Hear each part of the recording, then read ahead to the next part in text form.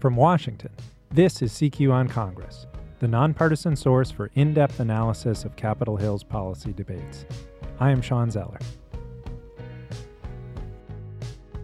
The Senate Judiciary Committee will begin confirmation hearings on September 4th for Brett Kavanaugh, President Trump's pick to replace Anthony Kennedy on the Supreme Court. Democrats are pushing for a delay, arguing that Kavanaugh could now face a conflict of interest in that he could sit in judgment of the president if the legal issues swirling around his administration reach the court. To fill us in, I have Todd Ruger here. He's CQ's Supreme Court reporter. So, Todd, do you think the Democrats have a case here for a delay? Well, they are certainly making a case for delay. The first thing that they're talking about are the way that the documents are being presented about Judge Kavanaugh's past. You know, the Senate Judiciary Committee's role in this is to review this lifetime appointment for the top court.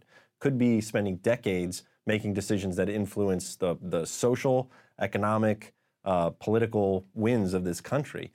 And they say, we want to know all we can about this nominee who's going to be in that spot. The Republicans haven't requested all of the documents from Kavanaugh's past that the Democrats want them to get. The reason is there could be as much as 1 million documents from Kavanaugh's time when he worked in the White House, first as a White House counsel for George W. Bush administration, first as the White House counsel, and second as the staff secretary. And Senator Charles Grassley, the chairman of the Judiciary Committee, did not ask for any of the documents from his time as staff secretary. Those would be hundreds of thousands of documents. And the Democrats say, you're just trying to rush this through because Senator Mitch McConnell, the majority leader, has said we're going to get a vote before October 1st on this nominee. But Todd, what about the conflict of interest issue? You had the president's personal lawyer, Michael Cohen, pleading guilty to campaign finance charges this week and implicating the president in payoffs made to 2 women who'd accused him of having affairs. And you have the Robert Mueller investigation proceeding. You had Paul Manafort, the president's former campaign manager, pleading or found guilty in court of some personal violations related to loans he'd taken out. And this is presumably leading towards some pressure on the Russia investigation that could reach the Supreme Court? Yeah, well, so the Democrats have brought up this issue, first of all, in the committee and also on TV in the airwaves. They're really pressing that this could be a conflict of interest. The Republicans already have a response and have already shut that down. They basically say, look, the president of the United States, Donald Trump is still the president, has a constitutional role, which is to appoint a next Supreme Court justice. There's nothing in the Constitution that says that, if he's under investigation, you can't confirm that, or he's not supposed to do that role. There's nothing that he's not under indictment yet. There's no impeachment charges. And so his constitutional role is to appoint, and our constitutional role is to confirm or consider advice and consent. And we're going to move forward. Senator Charles Grassley said, this is what hearings are for. You air these issues out, but we're still going to have the hearing on September 4th. So in terms of whether this is going to get a delay, the Democrats might argue that, but it's just not going to practically happen. Okay. You mentioned this issue of an indictment. That's the issue that could reach the court, right? I mean, impeachment is a political process that goes through Congress. But there's a question out there about whether Special Counsel Robert Mueller could indict the president. Like the many parts of the Trump administration, there are a lot of sort of black holes of law where nobody has really settled these issues about what can happen when a president is in legal trouble. The Justice Department has previously issued guidance that says that a president can't be indicted as a sitting president because he heads up the executive branch. The executive branch does prosecutions, and if you arrest the president, you're basically arresting the head of the government.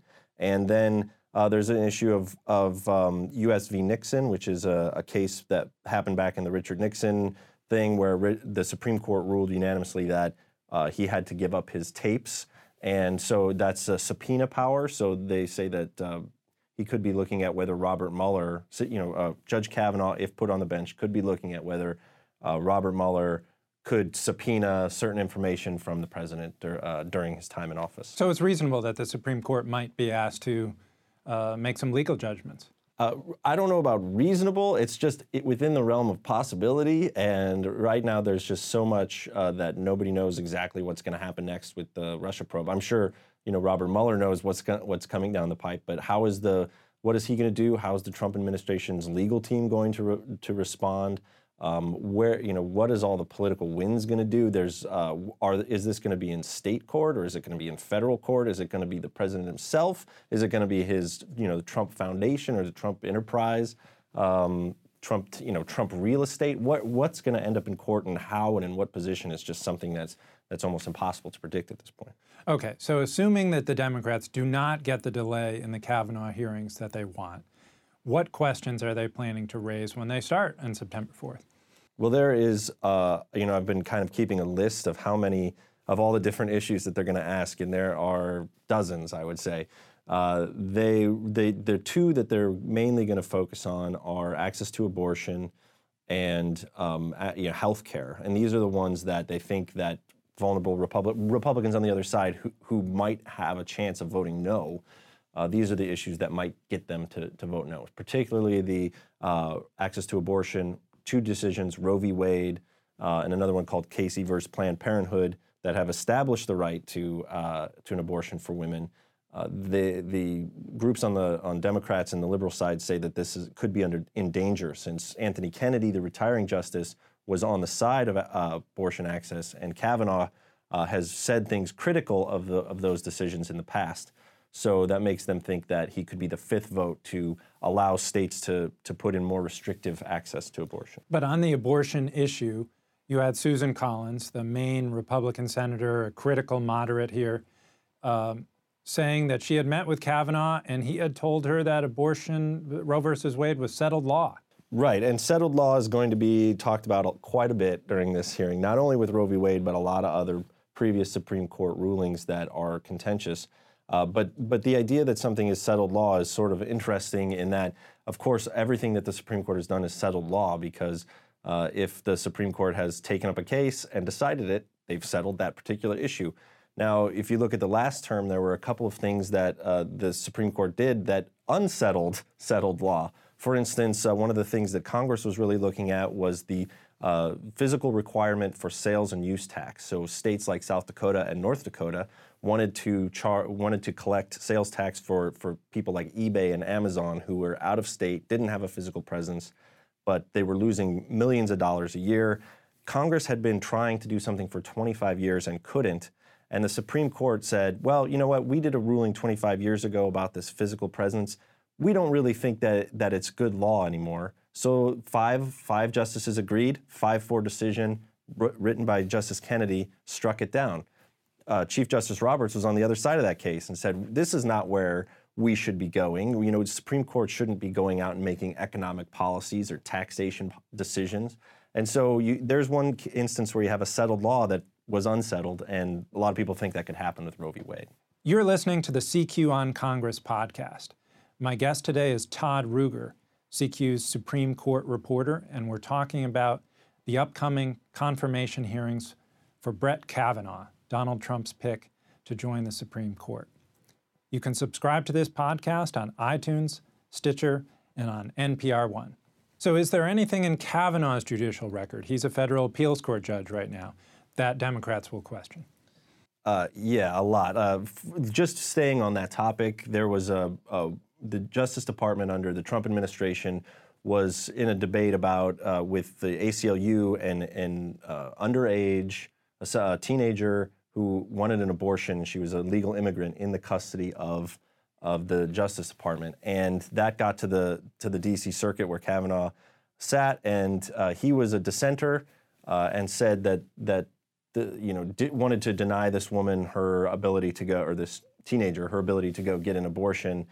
He was in the minority, so he was overruled, and the teenager did go get an abortion. But that's sort of one of those glimpses into what might be his judicial philosophy. And there's more than 300 decisions, all about privacy rights, all about economic things. His ruling on net neutrality is one that could come up.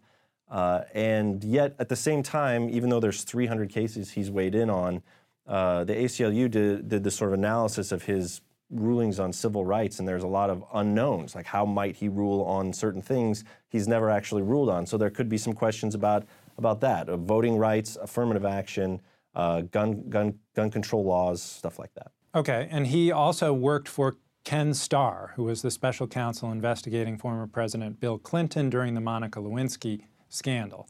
Is that going to figure in these hearings?